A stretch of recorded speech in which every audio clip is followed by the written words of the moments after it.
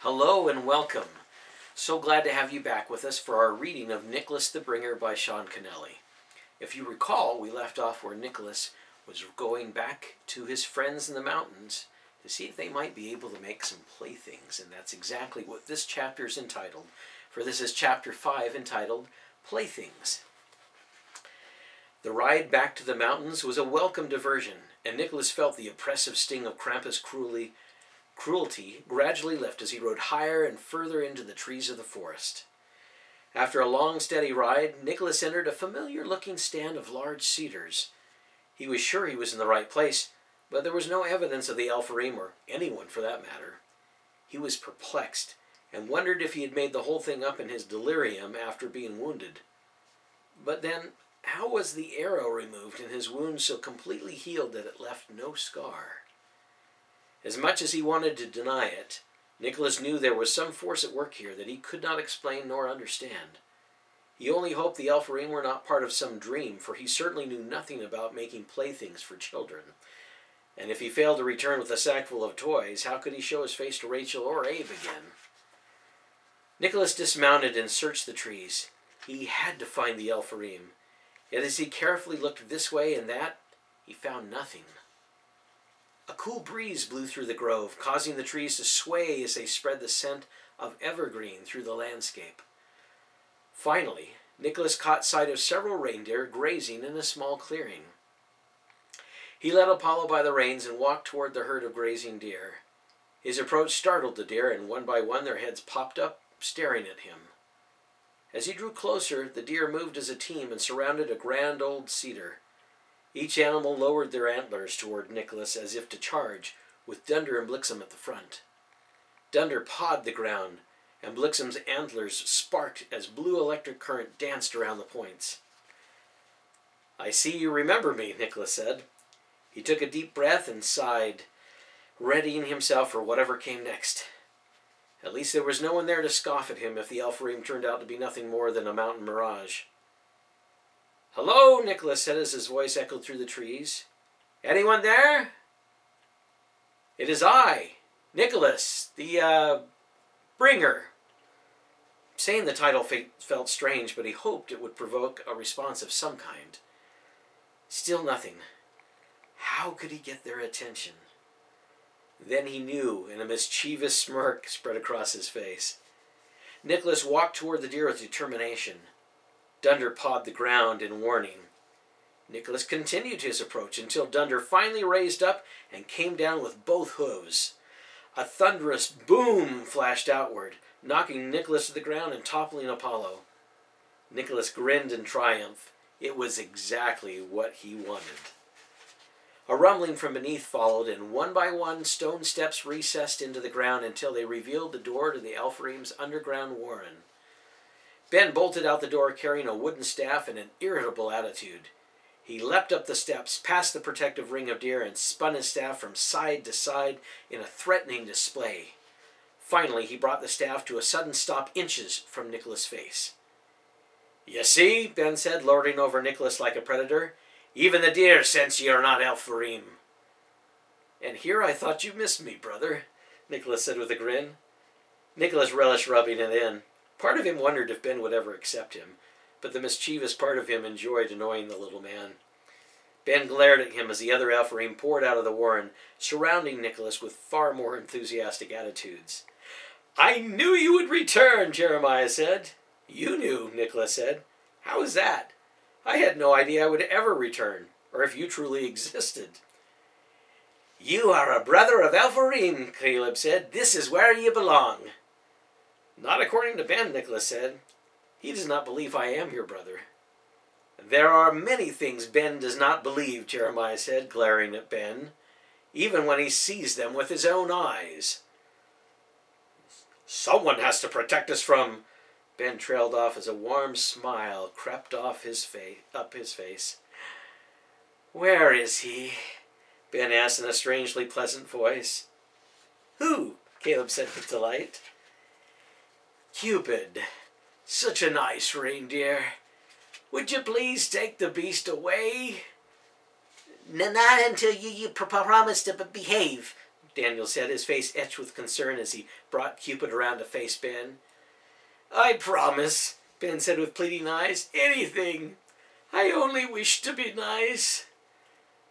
"Very well," Jeremiah said. He nodded, and Daniel led Cupid away at his bidding. Ben breathed a sigh of relief as if he'd been in pain. A scowl returned to his face, but one look from Jeremiah, and he held his tongue and stomped back down into the steps of the warren. Having felt the effects of Cupid himself, Nicholas was stunned. He'd never felt such an overpowering love in all his life, and he liked it. He did not have a single ill feeling toward Ben. It was as if the capacity for anger and hatred had left his mind and body altogether. "Are you well?" Caleb asked as he gave Nicholas a hand up. "Better than well," Nicholas said, still stunned by what he felt. What was that? "That was Cupid. All the deer have astonishing gifts," Jeremiah explained. "However, to me, Cupid's gift is most potent, especially around those that need a bit of encouragement." "Speaking of encouragement," Nicholas said, "I have need of your skills and craftsmanship, all of you." "At your service," Jeremiah said as he and the other men bowed. "I need playthings," Nicholas said. The men looked at each other in confusion and then back at Nicholas. "For the children of Sidon below, to warm their hearts and give them hope." "And thus the hand of Providence is revealed," Jeremiah announced to the men with a hint of excitement and "I told you so" attitude. "Will you help me?" Nicholas asked, somewhat confused at the response. "Gladly, brother," Amos said. "Follow me." Amos led the charge as Nicholas followed the Ephraim down into the warren.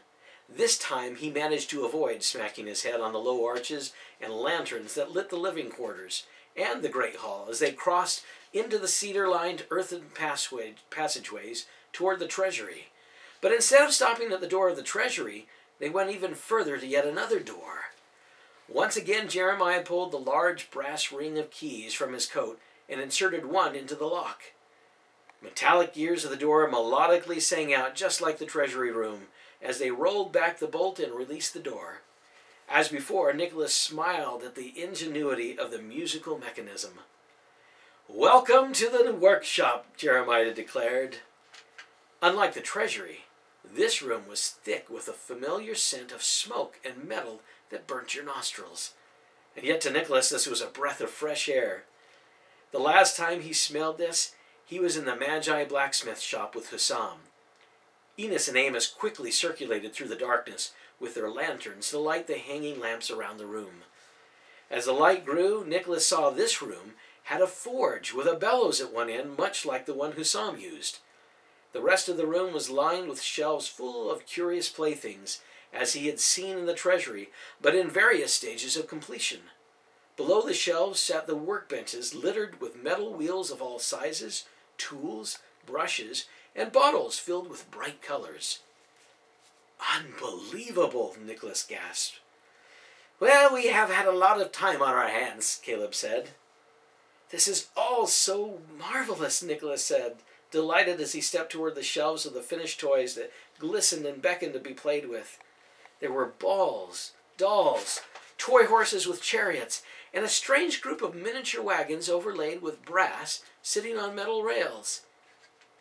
Then he saw another toy, like the one that had been in the treasury, the one with miniature animals with metal sticks through the middle of each creature arranged around a circular platter with a roof that looked like the top of a tree.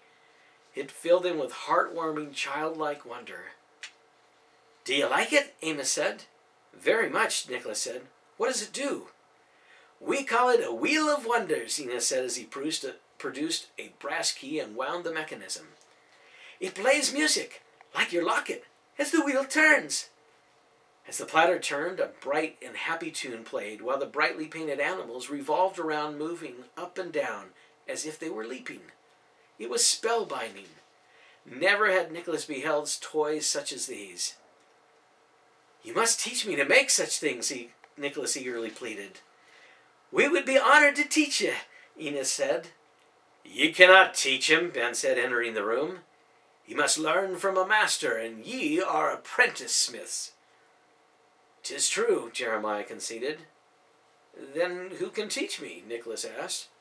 Ben crossed his arms and smiled like he was king of the mountain. Why is he smiling? Ben is the only mastersmith among us, Caleb replied as he scowled at Ben. He alone can teach you the craft. If I feel like it, Ben said. If you feel like it, Caleb said. That is not according to the code of the masters, and you know it. Brother, you sound like you need a visit from Cupid, Ben said mockingly.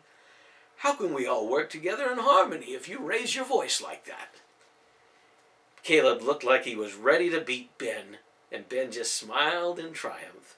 The shoe was on the other foot, and he relished it. Then Ben turned to Nicholas. Such a temper, Ben said. So, will you teach me? Nicholas asked tentatively. Ben paused, brushing his fingers across his beard as he considered the request. I may, Ben said at last, but you must do everything I ask of ye. Must I? Nicholas asked, turning to the other man. It is the way of the master smiths, Jeremiah said. Nicholas reluctantly turned back to Ben. As you wish, so shall I do. Master Smith, Ben said. Master Smith, Nicholas said. Ben motioned for him to bow. And Nicholas was not fond of this game, but he wanted to learn, so he complied and bowed. Good boy, Ben said with a smile as he handed Nicholas a small axe. Now, go gather some firewood. This forge needs a lot of heat if we're to make playthings. Ben chuckled at the last word, teasing Nicholas. As you wish, Nicholas said. So shall I do. Ben cocked his head in response. Master Smith, Nicholas said with gritted teeth as he bowed and left the room. Climbing the steps out of the warren, Nicholas searched for the nearest piece of fallen or dead timber he could obliterate. Ben's taunting had pushed him over the edge, and he needed something to sink his axe into. The deer must have sensed his mood, for they actually cleared away from him as he stormed into the forest. He needed no lessons on forging metal. Hussam had taught him how to smith. Part of him wished he'd never promised the toys to Abe and Rachel. Still, he was fascinated by the creations of the Alfarim, and if he had to learn by being Ben's personal servant, then he would do whatever it took. He just hoped he could suppress the desire to strangle the little man long enough to master the craft. Channeling all his pent-up anger and frustration, Nicholas chopped several fallen logs to splinters. As his fury dissipated, he cut the rest of the wood into manageable bundles and carried them back into the warren, just as the sun dipped below the horizon. All the Alfarim were gathered in the workshop, intently building, painting, and constructing various toys. Ben pumped the bellows with his feet and pulled a thick stick of glowing metal from the forge with a pair of tongs. What kind of plaything is that? Nicholas said as he approached. Ben turned to him and motioned. Ben realized what he wanted and grudgingly added, Master Smith. Ye are learning, Ben said with relish. This, my apprentice, is no plaything. It'll be a fine weapon when I'm done with it. I thought you were teaching me to make playthings. I will, as soon as you crush that pile of ore. Ben pointed to a pile of green rocks in the corner next to a large stone mortar and pestle. And make a crucible. You will need to find some clay outside for that. Any questions? Nicholas was speechless. Ben handed him the stone pestle. Good. Now make haste. Unless you wish to quit. Ben beamed with antagonism. Not a chance, Nicholas said, looking him in the eye and fearlessly taking the challenge. Master Smith. Nicholas walked over to the pile of rocks. He looked around at the other men who were actively making toys. Is this not fun? Enos said, smiling for all he was worth as he pulled up a stool for Nicholas to sit on. Oh yes, fun. Nicholas replied, smiling big for Ben to see as he crushed a rock with force in the mortar. The blow startled every man in the room and sent rock fragments flying in every direction, including on Ben. All eyes were on Nicholas. Ben told me to do it. Ben retaliated and slammed his hammer down on the glowing metal, sending a shower of sparks in Nicholas' direction. Ow! Nicholas yelled as he jumped to dodge the sparks. "Get to work, apprentice," Ben chided. "Yes, Master Smith," Nicholas replied with mock respect. Though at first he thought it was all for show, all the men appeared to be truly happy as they constructed their toys. The mood was contagious, and before long Nicholas had forgotten he was an apprentice. As he crushed ore and then made clay crucibles, Nicholas felt lighter and more joyful than he had since he was a child. He checked twice to see if Cupid had been brought into the workshop, but the feeling was real and he was savoring it. When he completed his task, Ben did finally teach Nicholas how to make golden brass, a metal they used for much of their metal work inside the toys and their music boxes. Most of the mechanisms worked by tightening a coil of metal with a key, and as the coil unwound, it turned a series of wheels with teeth that connected to other wheels to move parts of the plaything. Even knowing how it worked, Nicholas was still mesmerized by the movement of the toys. Though he had not really made any toys yet, the rest of the men made more than enough for the children of Sidon that night. Nicholas could hardly wait to bring his treasures to Abe and see the delight on his face, especially when he saw the Wheel of Wonders. Early the next morning, Nicholas loaded a large sack with as many toys as would fit. As he exited the warren, he could see his breath in the cool morning air, something he rarely experienced in Parthia. The men followed him out to bid him farewell as he loaded the sack on Apollo. "Oh, that I could see the faces of the children as they receive our gifts," Amos remarked as they walked over to Apollo. "Then you should come with me," Nicholas said. "Abe and I could use the help, and the children would be delighted to—" "It is forbidden," Jeremiah interrupted. "Ben insists we travel only by night, lest evil befall us, and on this point we all agree. Do we not, Amos?" He looked sternly at Amos, who nodded in half-hearted agreement. Jeremiah turned back to Nicholas. "For now, we shall look forward to your return and your tales of newfound hope and happiness," Jeremiah said. Ben rolled his eyes in disbelief. "Oh, they will be happy the moment they see your creations," Nicholas said as he climbed into the saddle atop Apollo. "Well, when can we expect your return?" Daniel said. "As soon as I run out of toys," Nicholas said. "Apollo, on to glory!" Nicholas gave the horse a gentle kick and they galloped away. The cold wind rushed through his hair, making him shiver. Soon he would need a winter cloak and a fur-lined cap like the men of Al-Farim. Perhaps they would make him one. After all, he was a brother.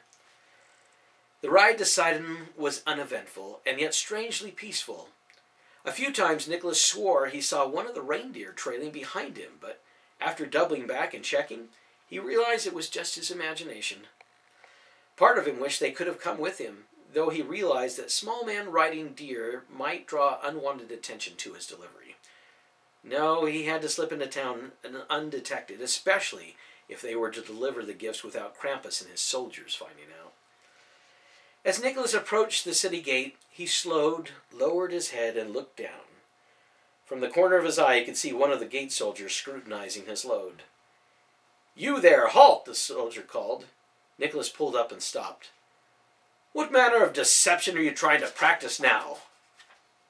"Deception?" Nicholas said, keeping his head down. "Sir, Turning his head away from the soldiers, he discovered a skinny man with a scraggly beard and a staff doing a poor job of hiding from the soldiers behind Apollo's hindquarters. The man raised his finger to his lips to get Nicholas to keep quiet. "Not you, idiot," the soldier said to Nicholas. "That fool behind you."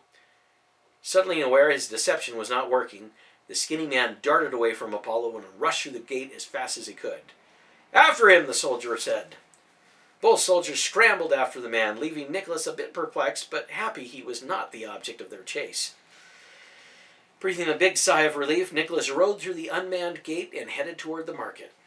He was anxious to deliver the toys before anyone could alert Krampus or his soldiers. With the coast clear, Amos and Enos raced up on their deer and dismounted, scrambling to the abandoned gate. "Good thing we took the bells off," Enos said. "'Twas good, brother," Amos said, feeling nervous. "Though I cannot believe we are doing this. What of the deer?"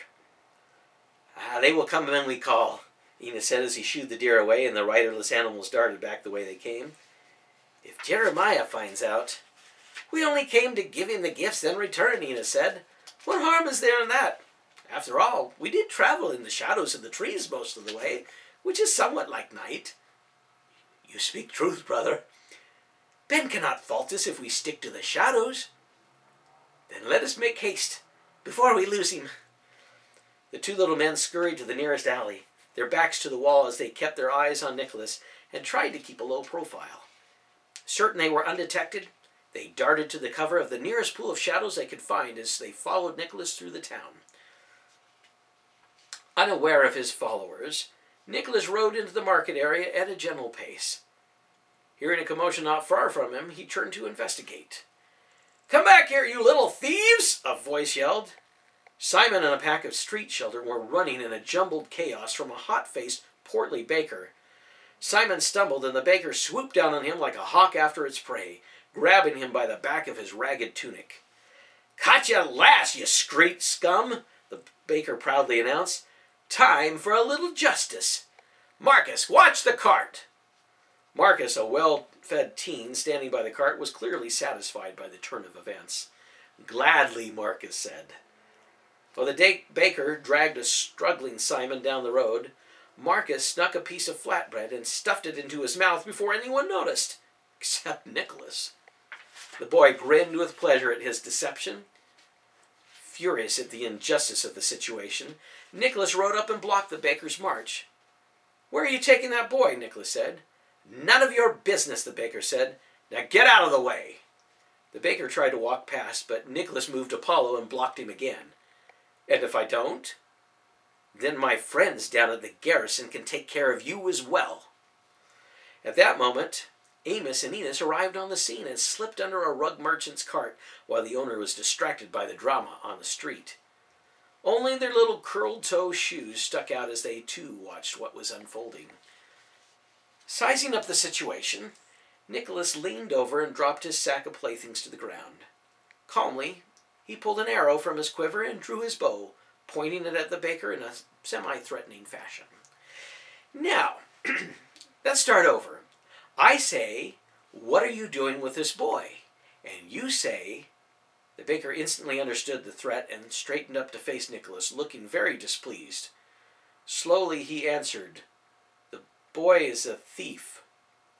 "Did you see him take anything?" "My bread is missing, and he ran. What else do I need to know?" "I see. Accused now, ask questions later." Over the baker's shoulder, Nicholas spotted Marcus, discreetly stealing another piece of flatbread. In a split second, he pulled the bow back, the baker falling to the ground in fear, and fired at the baker's cart, nailing the sleeve of Marcus' robe to the cart with a fresh piece of flatbread in his clutches. The baker turned to see his son struggling to pull free of the arrow. "Now, that looks like a thief," Nicholas said. The gathered market crowd laughed as Nicholas smiled in triumph. It felt good to deliver some justice. Seeing the truth, the baker released his grip on Simon, and the boy scrambled behind Nicholas for cover. "Take the boy if you like," the baker said indignantly. Then, as if to make up for his error, he vented his anger in the opposite direction. "Marcus, you liar!" Marcus' eyes went wide as he saw his father coming after him. Panicked, he ripped his robe and stumbled away. "Come back here, boy!" the baker said with a raised fist. Nicholas chuckled at the sight, but when he turned back to Simon, the boy was already running off. "Simon, wait," Nicholas said. "I have something for you." Simon stopped for a moment as Nicholas dismounted and pulled a toy chariot painted in dazzling colors out of his sack. "For me?" Simon asked, filled with awe. "Oh, so wonderful." Nicholas pulled one more toy chariot from the sack and handed it to Simon. "And one for your brother, too. From Father Abraham." "Oh, thank you, sir," Simon exclaimed, hugging the treasures to his chest as he looked back and forth at both of them. "But you must promise me one thing," Nicholas said as he held Simon by the shoulders. Simon looked up with rapt attention. "Have fun." A smile as grand as life flashed across the boy's face. Nicholas' grin practically matched it as the boys skipped down the street in joy. "And stay away from that baker." Looking around, Nicholas realized he had an audience. He smiled politely, grabbed his sack, and mounted Apollo, riding off to find aid before he was spotted by Krampus or his cohorts. "Well done, brother, well done!" Amos quietly commented with delight from his vantage point underneath the rug merchant's cart. Amos and Enos looked at each other and smiled with satisfaction. "We should return," Enos said. "Agreed," Amos said heartily. Slowly the little man crawled out from under the cart and came face to face with a spear. Then another, held by 2 soldiers. Standing beside the soldiers, grinning wickedly, was Krampus. The little men put their hands up in surrender, smiling sheepishly. "Oh, I believe the senator will be quite entertained by these tiny freaks. Take them away," Krampus said. He chuckled wickedly as the soldiers seized the bewildered Elpharim and forcefully dragged them by the back of their tunics. He then turned his attention to Nicholas, who disappeared down a side street. With a determined look, Krampus mounted his own steed and stalked his prey. And that is the end of the first half of Chapter 5 of Nicholas the Bringer by Sean Kennelly. I do hope you've enjoyed it and have been enjoying the readings. But remember, until next time, be strong, be kind, and share the hope.